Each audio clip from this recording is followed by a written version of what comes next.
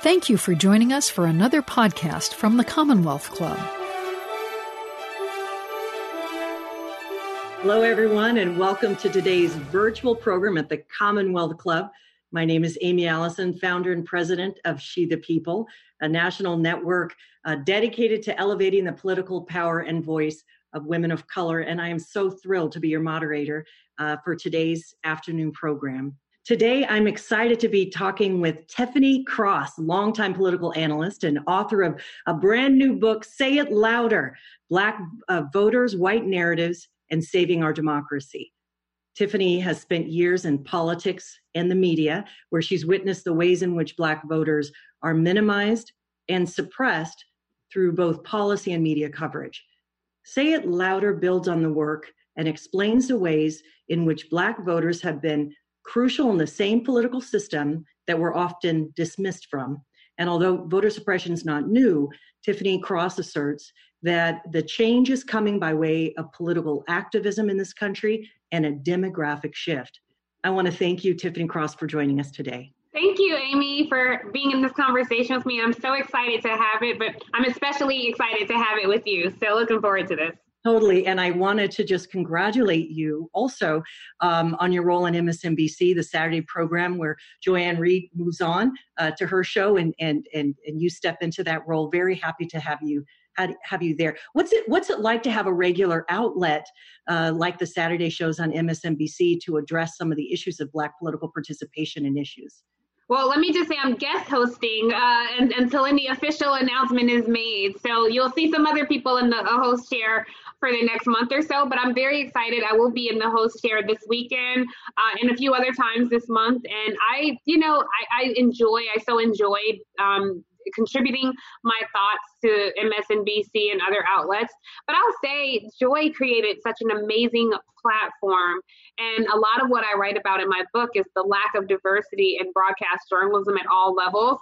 And so I just have to take this opportunity to say what Joy went through to get this primetime slot and having an army of people and supporters elevate her and cheer her on. And when MSNBC gave her this platform, what she gave them was 2.6 million viewers. So I just think diversity wins, and it feels like an era of Black women taking the helm in so many areas. The work that you're doing at She the People, even in the executive ranks at MSNBC, they recently promoted a woman, Rashida Jones, to lead all weekend and dayside programming. So it's our time, and I feel very excited to be a part of this era and alive at this moment. Yes, it's our time and it's your time. I think about your book coming out in the midst of a pandemic in which Black and Brown communities are disproportionately affected with COVID-19 and are hospitalized and dying at higher rates.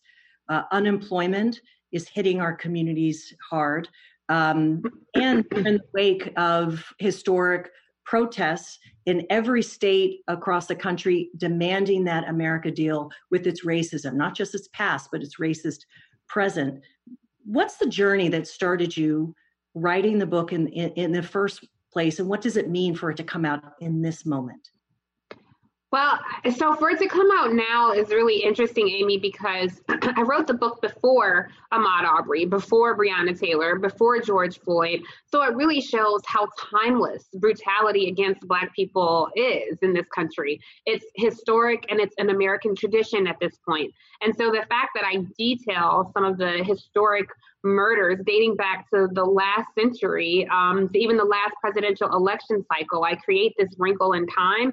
And the fact that that's timeless really shows how Black people have always had to die in spectacular fashion to pierce the white narrative of what happens to us. So as we sit at this time of a racial reckoning, as they say, centuries in the making, I'm very excited about the cultural shift, Amy. I'm cheering that on for sure, but I won't be satisfied until a power shift accompanies the cultural shift. I think as long as the narrative is that white people should allow Black people freedom, that white NFL owners should allow Black players to kneel, that white NASCAR drivers should allow Black drivers to wear Black Lives Matter, the narrative is still such that the power rests solely with white decision makers. And I don't support that. I think we have to disrupt power at every level until the power brokers look like America. You know, it's interesting when I literally look at your book, you've got fists on the cover in the air, but it talks about Black voters and white narratives. Give us some examples from your book about the white narratives that have limited the political power and voice of Black people. Sure. So in the media landscape that's predominantly run by older white men, every political conversation centers white people's history, white people's finances, white people's labor stats. You just talked about the unemployment that's highlighted inequality amidst a global pandemic. And really, when we hear labor stats, they frequently reflect white America's labor stats. When you look at Black America's labor stats, they're often very much higher, but you don't hear a lot of that in the media landscape. Also, in this political coverage moment, you've always heard terms like NASCAR dads and soccer moms, you know, these cute little nicknames for voters that exclusively applies to white voters. But Black voters disaggregate in that same way. When you hear white college-educated moms or white women or non-college educated men, this same thing can apply to Black voters, but you don't hear that. When you hear people or see on broadcast news, people go to diners, you know, where apparently no Black or brown people ever eat. But these are the voters of the heartland, and this is meant to represent what the political landscape wants and what the political landscape looks like. And I decry that's BS, because I know if you go to Birmingham, Alabama to a Golden Corral after a Baptist church lets out, certainly those are voters of the heartland too. If you go to Georgia or Ohio, two states where I grew up, certainly those are voters from the heartland, but you don't often see that. One example that I talk about in the book, Amy, is there was a segment that a network did. It was meant to be a feel-good segment. And there were a bunch of groomsmen dancing in the parking lot, and someone at the hotel called the police because they were making noise. A cop shows up and they say, oh, hey, we're in a wedding tomorrow. We're just, rehearsing our routine, all Black guys. And the cop says, oh, I'd kind of like to see that. And the guys do the dance and he leaves without incident. Well, a network showed this, like, this is the good stuff. Look at this great example. And this was at the height of 2015, 2016, when Black men were target practice at this point. And I just thought, I know it was not their intention to be insensitive, but how utterly ridiculous.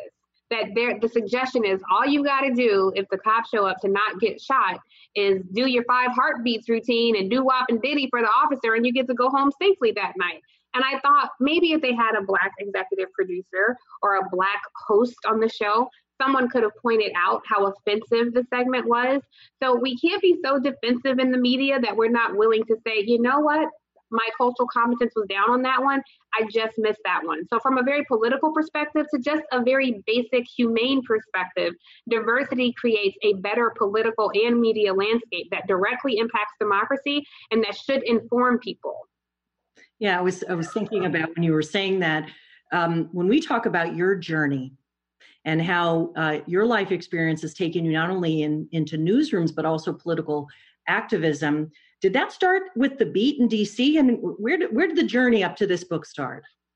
So I started in journalism, for sure. I got my start in radio, and then I was hired at CNN. I worked at the world headquarters in Atlanta, and they relocated me to DC to help cover Capitol Hill. So I was part of coverage with the Capitol Gang with Bob Novak. If some of our viewers right now are old enough to remember that show. I also did Reliable Sources when Howie Kurtz was the host, and Late Edition with Wolf Blitzer. Wolf is a weekday host, but 20 years ago, he was hosting the Sunday talk show that Jake Tapper now has. And so in that space, I really just felt like the only, I was sad. I felt very ostracized and not very welcome by my peers. And so I write about what that was like, navigating a newsroom and feeling like maybe this space was not for me. maybe I didn't belong in broadcast news. So I took a lot of different turns. Amy, I was a producer. I was a field producer. I was an executive producer. I ended up running a DC bureau. I ran the BET News DC bureau for a while. I founded my own news platform with the Beat DC. I worked with investors and built up investment and navigated the land of venture capitalists. I taught a class on diversity in broadcast journalism at Harvard. And still to this day, people will ask, but does she have the news chops? Can she hold her own on an anchor desk? And you just wonder, man, if I were a white woman or a white man, people would be tripping over themselves to gift me a platform, but that I've worked so hard and earned it. It just shows that there has to be a more diverse slate of decision makers. And so through the frustration of navigating this 20-year career of news and politics, because I worked on campaigns at the federal, state, and local level when I got frustrated with journalism, and I would take a break every couple of years, and then, like a crappy ex-boyfriend, it would call me back, and I would go running back to news. But even in that space, I was preparing to tell this story. I knew it was a story that needed to be told, and in 2016, that's when I started doing research, and I took, Amy, I will tell you, 18 months of solid writing. And it was torture. I wrote every single word in this book. I wrote every single sentence, and I wrote it in every way it could be written. And so it flowed. And I did that because I was weaned on geniuses like Toni Morrison, who did the same thing. And I remember her saying, you write a sentence in every form until it sounds right. And that is mental torture. But after 18 months, I was finally done. And I'm really proud of this body of work. It's a beautifully written book. And I'm actually surprised that a political powerhouse journalist such as yourself is inspired by a Toni Morrison. That surprises me, but maybe not. Well, I love writing. I love the art of the written language. And I think at the end of the day, what we in journalism do is tell stories. And so she's very much a storyteller. And even though her stories are based in fiction, she drew on real life experience. She drew on systems of white supremacy. She drew on an imagination where there could be some sort of reckoning. I was heartbroken when she passed away, what the world would be if she were alive today to see this. James Baldwin, another brilliant writer, if he were alive. So I love writing. And well, I shouldn't say that. I love having written. I hate writing. Yes. But I do love the art of it, and I love reading. And I think if you want to be a great writer, you have to first be a great reader. And she was definitely someone who I read, and some of her words were challenging. And I remember Oprah said, Toni, we have to read over and over to understand. I have to go through every sentence. And Toni Morrison very calmly looked at her and said, my dear, that's called reading. So I took it to heart. And tell it like it is. I mean, there is something about the just blatant, bold, straight truth-telling that is so inspiring. I'll never forget, I saw a video of her in an interview with a white journalist who was saying, well, what do you think about the racism in the country? And she said, it's a good question. And I think white people should ask what they are going to do about it. It has nothing to do with me. Right. Powerful exchange where she didn't give an inch. Have the protest in the wake of the killing of George Floyd and all of the other Black people who have lost their lives, which built up to this moment, have those protests changed the national narrative? Have they changed the way Black people express or are received? Have they changed the way that the world of journalism shapes the narrative about Black people? I think so, but not enough. I think that we're in this moment where it's a cool thing and it's trendy to talk about it. At some point, this racial reckoning is going to hit newsrooms because a lot of people reporting on systems of white supremacy are intentionally or unintentionally still practicing it in areas where they work, which directly impacts the narrative. One example, I think, is you'll have a lot of reporters get an interview with Mike Pence or Peter Navarro or even Donald Trump or Bill Barr, and they will ask, is there a systemic racism in the United States? Is there a systemic racism in law enforcement? And the question itself is so disrespectful because we wouldn't ask somebody. The question itself is racist because... Right. It's disrespectful. We wouldn't ask somebody, are lemons yellow? That's an obvious statement. The better question is, are lemons yellow? Right. We know systemic racism exists. How does your administration plan to address it? And so they've given the administration an out simply by posing an asinine question. And so I think for journalists who are a part of this Beltway chattering class, who have, been blanketed in privilege and stripped of all diversity, for them, perhaps it is a question. But for the rising majority of this country, for masses of people of color across this country, we know the answer. So as long as they're talking to and about each other, we're never having real conversations. And that's why we have to continue to fight for power, to fight for access, and to keep disrupting this space. And taking up space is our full, authentic selves, and showing up in a space where we are comfortable making people uncomfortable with asking questions or speaking our full truth. And so I've tried to do that in my capacity. I'm pleased to be joined by other people who are increasingly more bold and audacious in what they speak while they're on air or in writing, because a lot of newsrooms are still run by older white men, and they're appealing to viewers who average between 62 and 65-year-old white men. And you have to keep reminding some of these execs, hey, that crowd ain't immortal. So I speak to the rising majority of this country while you keep trying to cater to a shrinking majority. It only makes sense to your bottom line to help give a megaphone to folks like me and other folks who are speaking a bold truth that it won't be the norm anymore. Like, the fact that there used to be a colored water fountain and a drinking water fountain. Not so long ago, that was the norm. What are we going to be looking at 20 years from now, appalled that we consider normalcy in this moment in time? Well, what's interesting is that this is not a black and white issue. Right. In the LA Times, a group of Latinx people that work for the company and various, reporters and other roles signed a letter demanding that the LA Times hire more people from the community, given how many people in California are Latinx, are in the community. Yeah. And so I think that what you're talking about is inspiring other communities, and we're seeing reflection of this in other communities. Can I talk to you about 2020? Let's do it. Let's get into it. Listen, we're just as we're talking, we're just a little over 100 days from the most important election of our lifetimes. I will just say, we don't even have to argue. Things were not that great for Black people before Trump took office, for right. Black women, although we put it all in there, highest educated group in the country and really highest turnout group of voters, things weren't all great around economic possibilities and health and disparities and things like that.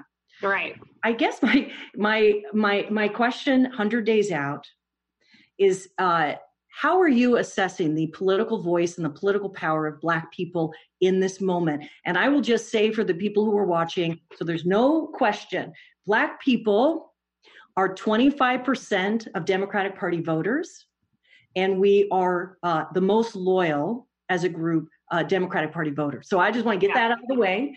And I want, when your introduction by Michael Eric Dyson starts out with a kind of a Clyburn statement about Joe Biden that really catapults him to the front of the pack, really becomes the nominee for the Democratic Party running for president.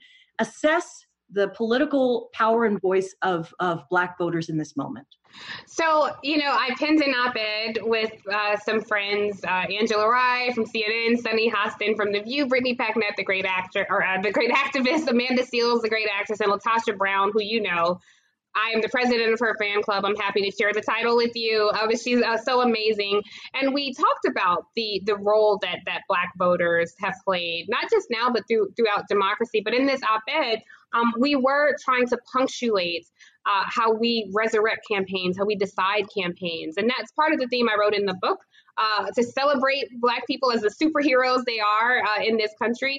So even now, we see a lot of stories about people standing in these long lines in Wisconsin and how awful it is. And, now all of a sudden people are interested in voter suppression, even though this has been something we've been impacted by for years. And so as people are just now starting to pay attention to our reality, I thought about how Black voters have always put our life and our livelihoods on the line every single time we cast a ballot. The wealth that Black people have created for this country and never really been acknowledged. That kind of resentment has rippled through time and created generational trauma in our lives. And so in this moment, while we're reimagining America, we are reimagining a government that is not only of the people, by the people, and for the people, but when for the people includes us. And it baffles me, Amy, that so many people still maintain loyalty to this president. They still look at him as though he is protecting something that's being taken away. And so as we see voters still show up in drove numbers, we're not a homogenous group of voters. We are demanding something better from a country that we have long served, and we still have pushback. And we're going to be facing an unholy trinity this election cycle. We will have foreign election interference that specifically targets us, GOP-led voter suppression, and the fallout of COVID-19. But watch Black voters shape democracy, just as we did during the Democratic primary, just as we've always done, just as we did in 2016, despite the political narrative that we didn't show up. Because as you know, Black voters did overwhelmingly show up. There were a lot of white people who were very excited about the presidency of a Donald Trump, who overwhelmed and over-indexed at voting booths, and they did not have the hurdles that Black voters faced. Let me just ask you right there. One thing that I have, particularly around from white women, surprised that the majority of white women are Republican. Surprised that that for decades, majority of white voters have been conservative and increasingly so, as well as you mentioned, a shrinking part of the base. How does that serve a particular narrative? I think I'm curious about that, because as you're talking about the loyalty, we've got to understand it in the context of race. Right. There isn't another way to understand it, given that his base is overwhelmingly white. Yeah. So I actually wrote another op-ed that just ran in USA Today that was an adapted essay from my book that specifically focused on the role white women have played. White men represent, I think, a small number of society, but they overwhelmingly are over-indexed in political office. They're still treated and elected as the ruling class in our politics. White women have been their biggest enablers. And so I think we have to have conversation about this. After 2016, a friend of mine sent out an email to all of the white women she knew and said, ladies, a conversation needs to happen. Of course, she was referencing the 53%. And they all wrote her back and said, great, when do you want to have this conversation? And she said, not with me, with each other. You all need to talk to each other. We do our work, and we are overwhelmingly held accountable for all our community. So we are saying, yes, ladies, talk to each other. And so some people will get, bothered, and they say, well, I'm a white woman and I support Black Lives Matter, and I'm making, contributions and trying to be an ally. And that's great, because we do need that. It does take an effort. However, I would encourage people, talk to your girlfriends. Like, don't just unfriend the MAGA supporter. Confront her with that support. Confront her with the truth. Confront her with facts. Confront her with reality. Don't just ignore your racist uncle at Thanksgiving. Like, if we're held responsible for our community, it's time for everybody to be held responsible for their community. And as long as people are looking at this like you are taking something away from me, that's going to be a problem. As long as for the people includes people of color, that seems to be a problem, because people think that they are losing while we are winning. And every time I think, wow, some people in white America really think we are winning, I mean, it's enough to make me burst into laughter and then into tears, because I haven't seen us have these overwhelming gains. I've seen a lot of us sit by and watch whiteness work and watch ourselves climb a mountain, a steep mountain with ankle weights on. So, and a lot of times our issues, Amy, as you well know, align. Our issues align. But it's the fact that people don't want a government to serve people who don't look like them. They're fine with corporate welfare, but not with a government that serves us and doesn't kill us. It's a problem. And I haven't figured out their reason. I don't try to figure out their reason. I try to focus my efforts and energy on appealing to people who can be informed and inspired. And I just, it's been a challenge to try to bridge that divide, but I don't think that's my ministry. That's somebody else's ministry. I appreciate the comments. And let me ask you about this, because a couple of days ago, Kasich was announced as a speaker. Now, those of us who understand that politician, and you tweeted about this recently, his role in Ohio has been to enable voter suppression. One specific thing that I know that he was involved in, because I was paying attention to Ohio politics when it happened, was for him to negate Souls to the Polls. It's a Sunday early voting program that helped particularly like pastors and churches organize in the pews to get people to actually vote, Black people to vote. And he was involved in ending that program in Ohio. Yeah. Why is he speak? How do you assess why he's speaking at the DNC, given that Black women are 6 times more likely to vote for a Democrat than white men? Is it saying something about who's important, who the Democratic Party is going for, who they think they can win over? So much of what we know about politics is filtered through a media landscape that centers white people in all their conversations. And so sometimes there is a tendency of the Democratic Party to make their appeal to people who can, appeal to these Trump voters or these swing voters. I don't even know what a swing voter is in this time, or win these red states. And I consistently during the Democratic primary said, hey, you're running as a Democrat. Talk to me about how you can win some blue states. I don't want to hear how you can appeal to Trump voters. Dance with the one who brung you. And too many people are so enthralled and just excited about winning somebody who doesn't want them. And it's like, are you an insecure teenage girl? Like, they left you a long time ago. The last time the Democratic Party won the majority white vote was in 1964. The last time the American electorate was predominantly white was 1976, when it was an 89% white electorate. So where they are now is just out of step with the rising majority of this country and the changing demographics in the American body politic. So I am baffled that he's invited. I'd be curious how many Democrats will be invited to speak at the RNC. And it does send a message. And so, when people, which I understand people are nervous about, Black voters making these asks because we've been so historically brutalized. So people get scared and it's like, no, we just have to get this white supremacist out of office. But I would say, evangelicals get to make their demands. Gun lobby gets to make their demands. Single issue voters get to make their demands. Why can we not, as Black people, make demands of our government, make demands of a party that we disproportionately uphold? And now that you see they are valuing somebody like John Kasich, who has been the antithesis of a lot of what we've been fighting for, I just have to tell people, don't at me anymore. Don't come at me anymore when I am advocating, when we sit at the epicenter of political power, and this party has leapfrogged over a lot of y'all to give John Kasich a huge platform. What a slap in the face. But it's fine because Black women are used to it, but we will continue to try to disrupt that system and that way of thinking. And, until there is a true reckoning, not just culturally, but in terms of power in the political party, I don't see this boding well for Democrats. I could not agree more, but let me ask about one thing you said. It's fine because Black women, is it fine? Black women are used to it. And I'm going to put us in the same category. It happened in 2016. We saw Hillary Clinton, a lot of her campaign and her messaging, even centering around suffragettes, people saying it's 100 years of suffrage. No, it's not for us.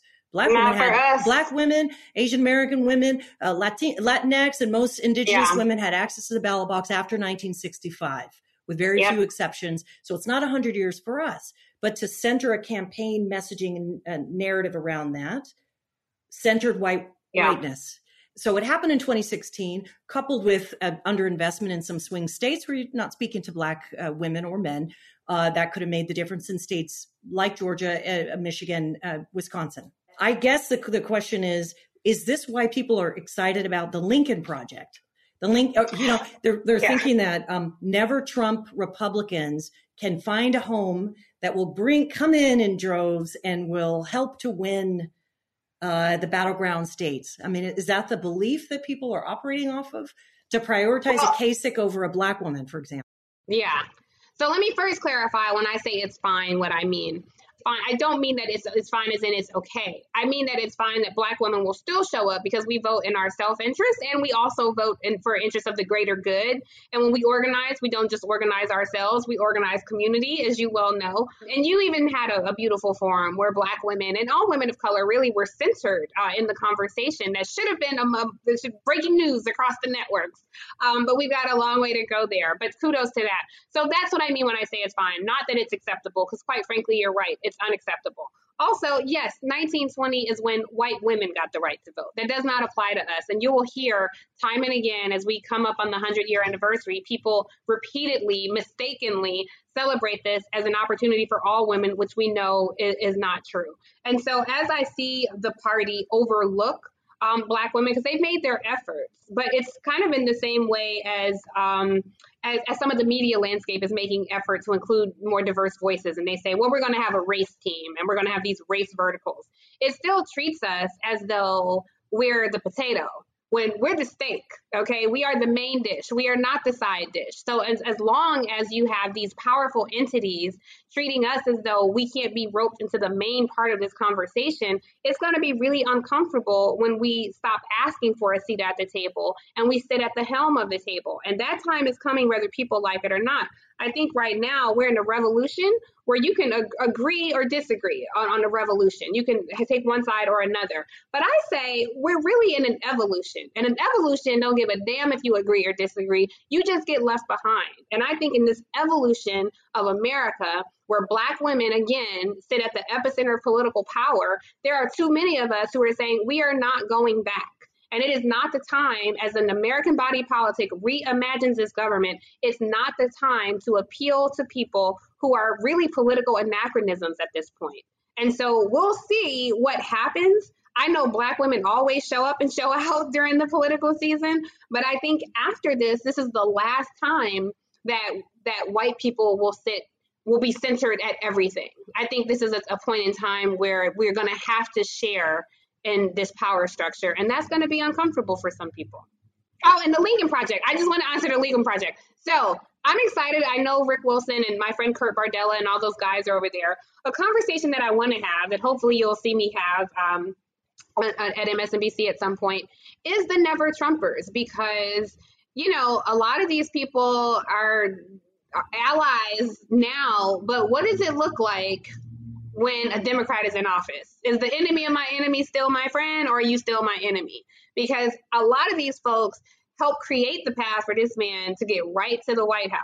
And now, you know, Frankenstein was the doctor, not the monster. This is the monster y'all created. And so now that the monster has turned on you and you want to come scurry over here and be BFFs with us, that's fine. We're here for the allyship, but I got one eye on you like this. You know, I stay woke. I'm not sleeping on it. And I want to know, post 2020, what does your relationship look like? What lessons have you learned? And how will you confront and disrupt the system of white supremacy that you not only benefited on, but perpetuated? I'm transparent. I have called for a woman of color and a Black woman vice president on the ticket for months. So that's transparent for me. How important is that decision for you? Well, we wrote a whole op-ed about it, calling for a Black woman vice president. I think, you know, there are a lot of people who are excited about the idea of a 2008 Joe Biden, but the reality of a 2020 Joe Biden with a newer, younger American electorate, it's not the time to make safe choices. And I think he does need somebody who can be exciting. And somebody, if we weren't dealing with a global pandemic, who is somebody who could pack arenas, who people are going to be so thrilled to see and get a piece of. And, you know, this is where ego has to be set aside, and we have to think down ballot. We have to think Congress and the Senate, and we have to think second term.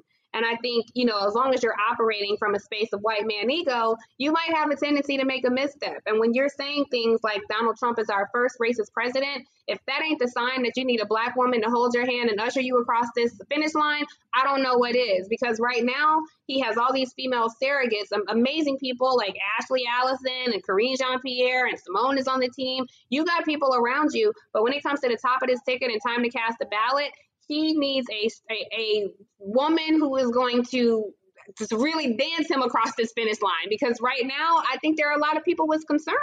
And I know I have concerns. Yeah, there's a lot of concerns out there. We just did a a series of listening sessions with women of color in battleground states, and we heard about an enthusiasm gap. And we've seen that having a Black woman at the top of the ticket could really, really help bring out, because you said it earlier, Black women are going to turn out for the Democrat. We're the most loyal Democratic voters, but it's the number. It's the number. Are we going to close the gap in Pennsylvania? Are there more Black women who are going to come in Philly? What about Houston? What about Miami and in the state of Florida? What about Phoenix? And I think it's literally the number of turnout that I'm also interested in. Okay, let me come to a couple of questions. Here's one. What's it feel like Democrats resist using their leverage that is our base in the bulk of the country, yet policy seems so far behind this reality?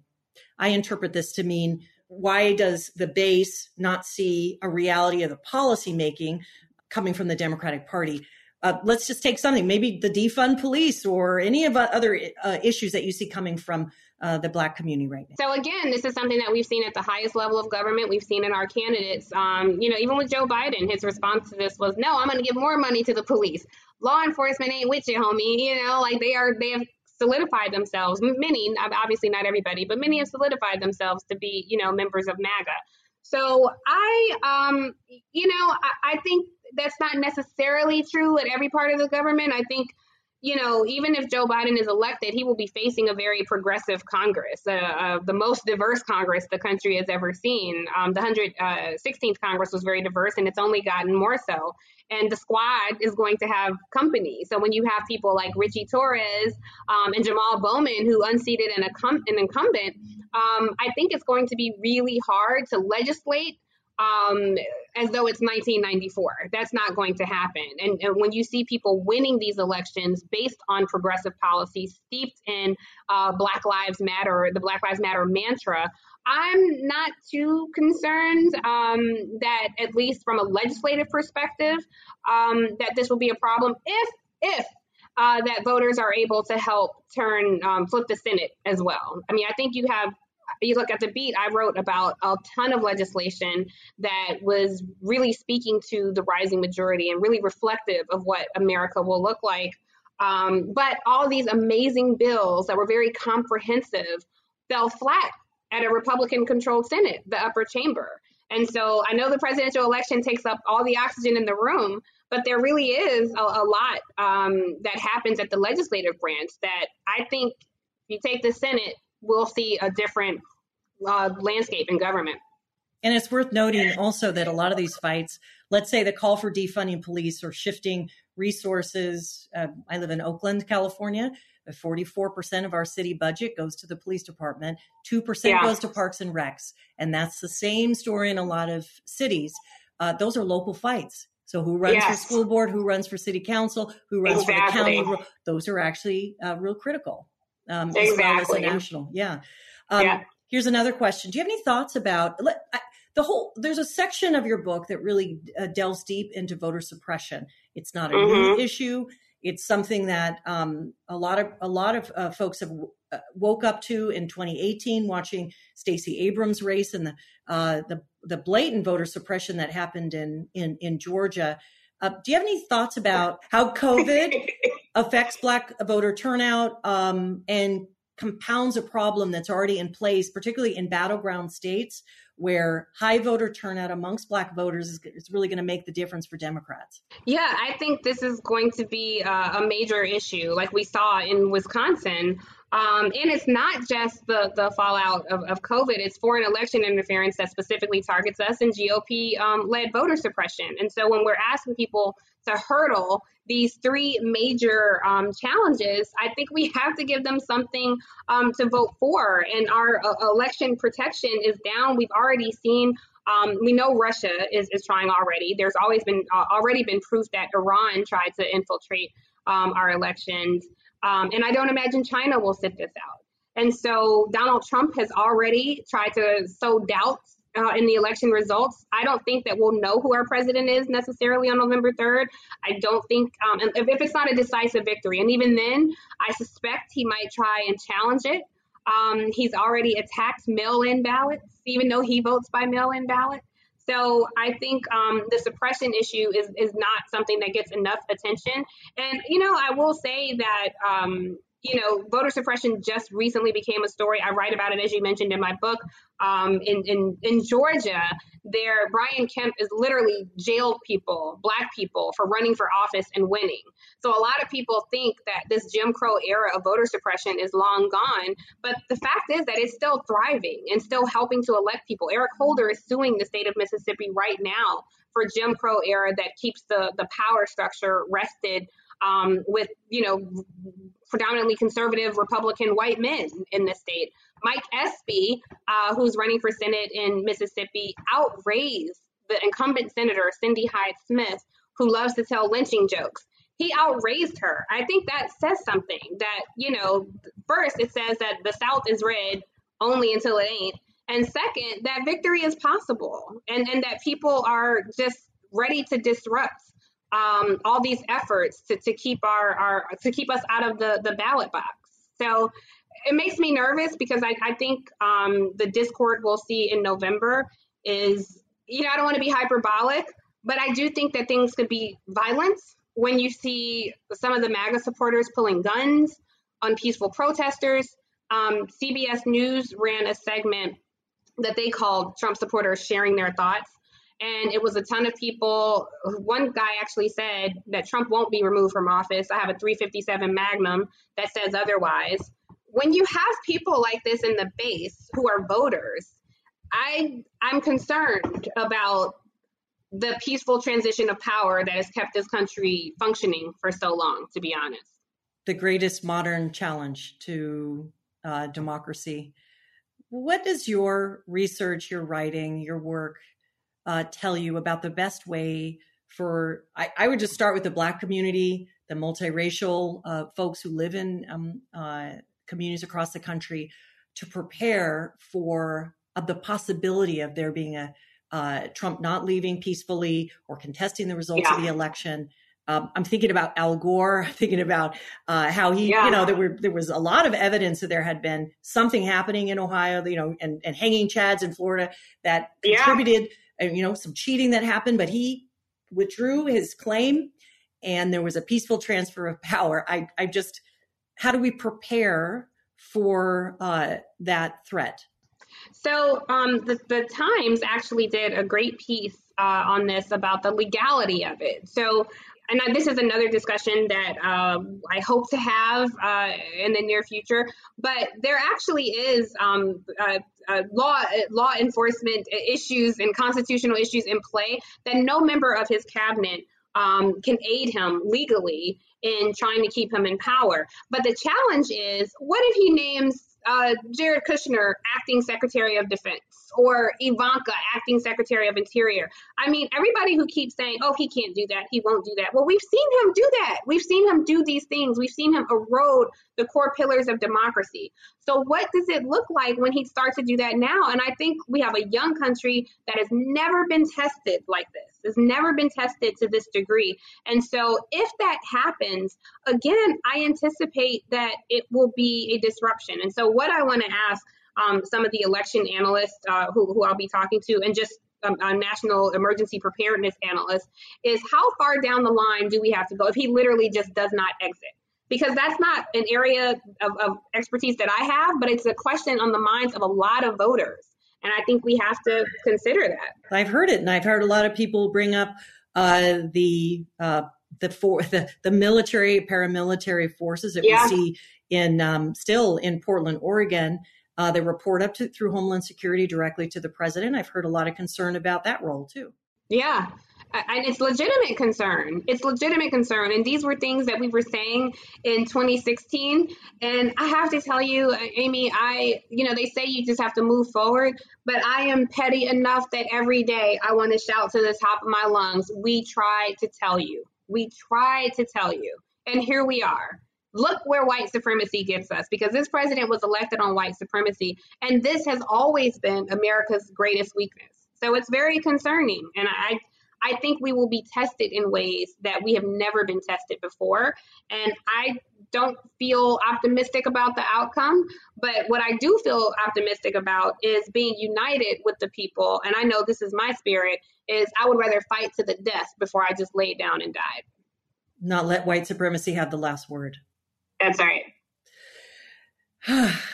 Okay, you're giving me life, and also making me terrified. But I'm going to ask you more questions from folks. The democracy and the future of the country is about more than the vote. What do you want people to do besides vote? What's your goal? What are you fighting to create in this lifetime? And further, can you share what your hopeful vision of the future of America looks like? Yeah. So I think besides vote is inspire people who don't feel inspired. I certainly understand people, Latasha Brown, who does great work, talk me through this in such a great way. And, there are so many Black people who don't trust the system. This is a system that kept their families in redline communities, that keep their children in dilapidated schools, that imprisons their sons, that kills their brothers, that beat their mothers, all the things, all the ways that the system has failed us. And we have to ask people, don't believe in this system, believe in you. Get a sense of agency about you and how you envision this country to be. What if you get to be the architect of the next phase of democracy? What does that look like? And I hope that people can help have those conversations, because while there are some people who are talking to, the Midwestern Rust Belt working class, I think there needs to be just as many, if not more people talking to the dudes on the block, or the chicks in the nail salon, because these are our voters as well. And if they're not voters, they're potential voters and people who hold potential political power. My hopeful vision for America is that people, sorry, this dog is so bad. My hopeful vision for America is that everybody participates in this democracy, because that's what democracy is. And that everybody gets a voice in what this country looks like. When I hear some of these Trump supporters' comments, sometimes I do these radio shows and they call in and I think, oh my God, this person's vote counts just as much as mine. And one last thing before I forget, another thing that people can do, because my focus is media. And I think, I cry for more diversity in media. I challenge the media landscape all the time. Other people are always echoing my thoughts and telling me how much that means. Well, right now we have a Black woman in prime time, and how you let people know that you appreciate that is by tuning in, by delivering those ratings, by elevating, by posting, by tweeting, by sharing your enthusiasm about the program, because then that sends a message that, yeah, you know what, we ought to do more of that. We ought to have more voices like this on every platform. And that's why, when one of us wins, we all win. And that's, when I look to my left and my right, I want to see Amy sitting at the top of political power. When I look to my right, I want to see Joy taking Emmys. We're getting millions of viewers, because that energy is contagious. And by osmosis, we all elevate that way. So as long as we can do that with and for each other, that gives me the one sliver of hope and optimism. Well, you're giving me hope and optimism, because the last thing you said was you have to listen to Trump people spew the things that they're saying. On the other hand, you're cheerleading Black people, women who are, and you want everyone to take their place. Like it's beautiful. I just wondered, just on a personal note, you've been in this game for a while. How do you stay so positive? I'm not always positive. I have my days and I have my frustration. Sometimes I have my hours. Earlier today I had an hour. I was literally losing my breath trying to breathe. But, my anger, to be honest with you, drives me sometimes. I'm so angry at what I see. The first time I sat in the host chair for Joy, it was July 4th weekend.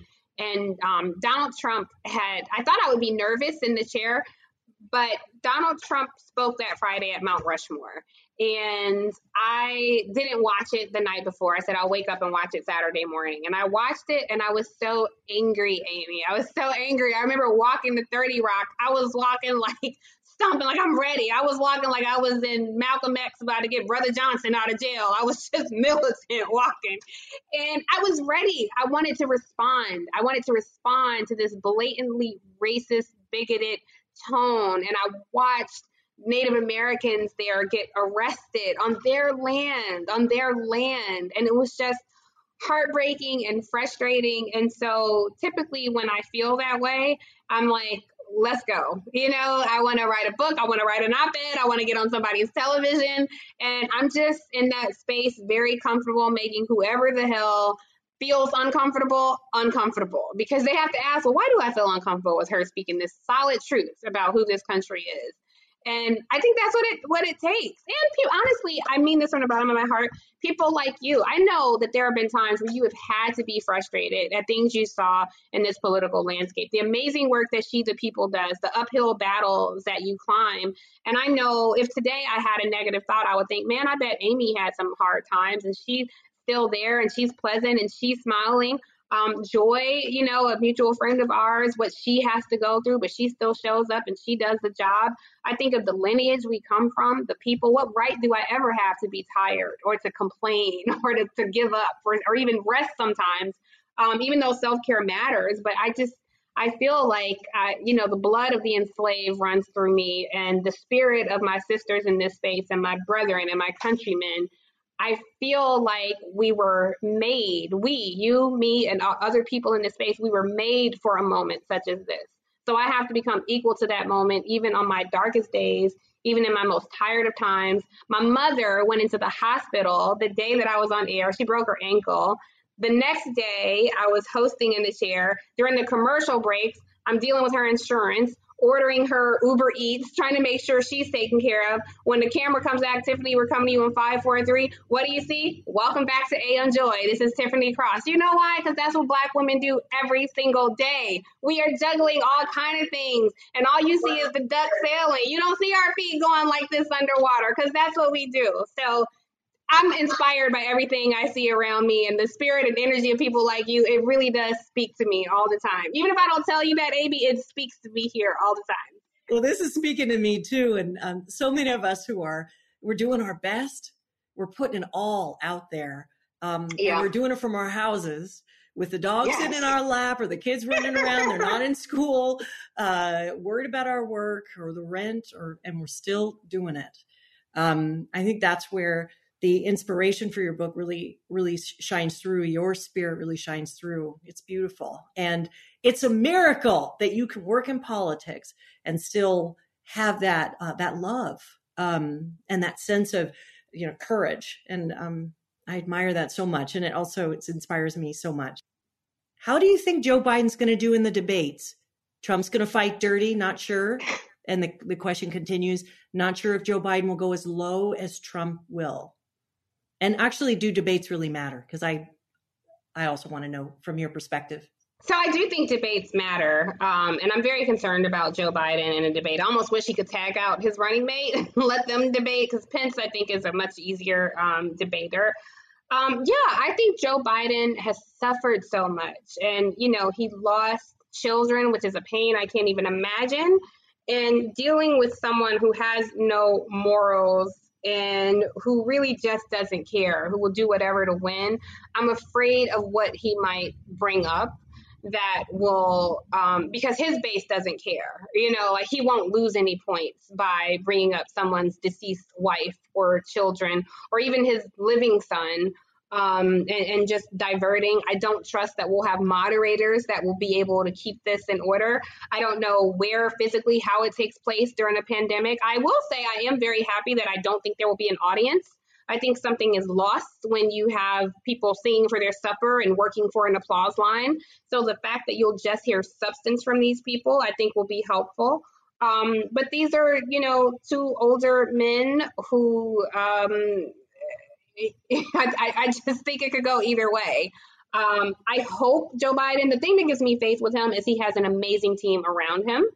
And I hope that he is mentally and emotionally prepared to square off with someone who has no moral compass whatsoever, who could bring, his behavior during his debates with Hillary was so distasteful. Well, I remember him walking behind her on the stage and being kind of a combination of creepy and threatening. It's ridiculous. And I think in this moment, like I wished at the time that Hillary would say, back the hell up, or don't get near me. All the old playbook of politics is thrown out. In this space, I think you have to there's still dignity to this process, which we should maintain, but just a little tinge of knuck if you buck that never hurt anybody. I think you have to give this image like, I'm not the one. Like, don't do that. I might swing on you. Don't do that, So I wish he would give that. Trump's behavior has just opened up so much terrible abusive behavior. Look at the congressman who called Yoho. AOC, Yoho, who called I won't even repeat how it doesn't matter, but their colleagues in Congress, and for him to accost her that way. And for him, his non-apology justified his behavior. And he really does not fear any kind of consequence, not from his party. Yeah. So that's what scares me. I'll tell you, Amy, I'm going to geek out and talk about Game of Thrones, but there was a season in are you a Game of Thrones person? Okay. I may not be as deep of a geek, but I did watch the whole thing. So let's go. So Cersei Lannister got in trouble and she had a trial and she never showed up to trial. And everybody was saying, why isn't she here? We should leave. And everyone said, no, she knows the consequences of her actions. She'll show up. And a woman said she knows the consequences of her actions. She understands them and she's still not here, which means she has no intention of suffering those consequences. That is how I look at this Trump presidency. He operates as though he has certain assurances that there is no consequence to his actions. And that is what we all have to question, particularly those in the media landscape. Instead of worried about access to this White House, they ought to be worried about covering who else has access to this White House that we don't know about. Just reminds me, I was talking to my 84-year-old dad. I said, Dad, I'm really worried. I'm worried about Trump becoming a dictator and destroying our democracy. I think we're here. I think we're here. I don't know. I think that's part of the narrative. Someday it might be. I think we're here. And I said, I'm worried. And my dad said, don't worry. You know what happens to dictators. And I was like, ooh, what did he just tell me? And so there is something, because I remember in Cersei's case, I remember the story of, so what, given that you've kind of laid out some pretty scary scenarios happening in 2020, something positive, something powerful could happen in this transformational moment. Kind of lay that out for us. You talked about the possibility to shift where people, participate more expansively and powerfully and deeply in democracy as voters. Talk to me more about what the transformational moment might mean for this country. So it depends on what we're transforming from and what we're transforming to. I think, Donald Trump did not invent white supremacy, and it won't end with his departure, should that happen. So I think I would just go back to the revolution versus the evolution. And whatever this next phase of democracy looks like, I certainly plan on being one of the architects of it. And I think other people have to be prepared for that as well. Donald Trump has reshaped our judiciary. So when he leaves office, the remnants of him will still very much be felt by an unforgiving criminal justice system that has a disproportionate impact, an adverse impact on Black and Brown communities. Policies that he set in place still exist. The judiciary is lifetime appointment, so I don't even know how you undo that. Should he get another Supreme Court vacancy, Mitch McConnell has already said they will fill the seat, despite him obstructing Obama's chances. The programs that he said that he got rid of that will need to be rebuilt. What he did to the DOJ, he reshaped the Department of Justice and reshaped who the Department of Justice aims to serve.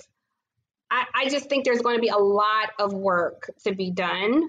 And everybody has to be prepared to do a little bit of that work. Because again, like you said, even at the local level, And I know, because I have not always voted, I have not always participated at the minutia level of government, but people often use the school board as an entree into running for higher office. The state legislatures that are GOP controlled, they control how your local elections are run. So this is going to be a complete overhaul of what the government looks like, particularly as people are reimagining public safety and what that looks like. So a lot of this will be left at the local level to happen, which is great because I think more people need to participate in that. Everybody was so excited about the First Step Act, but it's called the First Step Act because there needs to be a second and third step. And a lot of that takes place at the local level. I think there's so much in every area of our government that will need to be transformed, quite frankly. I guess that the last question, and this is kind of combining in just our last couple of minutes, there's some questions about the role that white people can play in this moment. We've talked in this last hour a lot about the Black community and Black voters, Black women. When we look out beyond to white voters, the white community, white people, and their responsibility in this moment, give a couple of words to people who are wondering. You've got a system that does everything it can to say Black lives don't matter. So for people who want to say Black lives matter, what's the role for white people? So I find the data really interesting around this. There are so many people who support Black Lives Matter, but they don't support tearing down the Confederate monuments, or they don't support defunding the police, which people need to understand what that means. That doesn't mean, how the Donald Trump commercials have made it look like there is no 911. That's not what it is. It's rethinking public safety, allocating those funds to other people. And so I think people have to ask themselves, what does Black Lives Matter mean to you? And it's not just, it's kind of like the way that people say, they think racism is showing up in a Klan's hood or, walking around in skinhead attire. And we know that's not all it means. And so I think when white people show up as allies, it's not just showing up to the march, it's not just putting a BLM sticker in your window. So, it's a comprehensive effort than that. And it could be, even like the term Karen, and people think, the Karen is, somebody who like calls the cops on somebody. And it's like, no, it's Karens at your office. It's Karens who are your neighbors. It's Karens who are constantly in this mode of superiority. It's really an overhauling way of thinking about life where you are not centered, where someone else might take up space in a way that, like even gentrifiers, moving into a neighborhood and walking past people who've been there for years and not speaking or not engaging. Those Black Lives Matter. Those are now your neighbors. I don't care if it's the public housing or somebody who bought a house just like you. They've been living there for a long time. Those Black Lives Matter. I think everyone across the racial spectrum, including white people, are being called to be multiracial in thinking, to center their, to learn what it is to be an advocate for racial justice, an anti-racist activist, right, and to be part of the new multiracial democracy, which is, you are one of the architects of the future. I am just so grateful for you and for your book, your beautiful book, and for your words and your spirit and sharing this time with us today. Thank you so much, Amy. I could not imagine a better person to have this conversation with. And when the global pandemic is past, we will do this over cocktail glasses, I hope. Agree. Thank you so much. And thank you. Let me just say our thanks to Tiffany Cross, author of the new book, Say It Louder, for joining us today. We'd also like to thank the audience, you, who for watching and participating and asking your questions. If you'd like to watch more programs or support the Commonwealth Club effort in making virtual programming, just visit commonwealthclub.org/online. I'm Amy Allison, founder of She the People, and everyone stay safe. See you next time. You've been listening to the Commonwealth Club of California. Hear thousands of our podcasts on Apple Podcasts, Google Play, and Stitcher. If you like what you've heard, please consider supporting our work and help us bring 500 programs a year to listeners like you. Go to commonwealthclub.org/donate. Think your way around the world with our travel programs to exciting domestic and international destinations. And when you're in the Bay Area, please join us live at our events. Thank you for listening and for your support.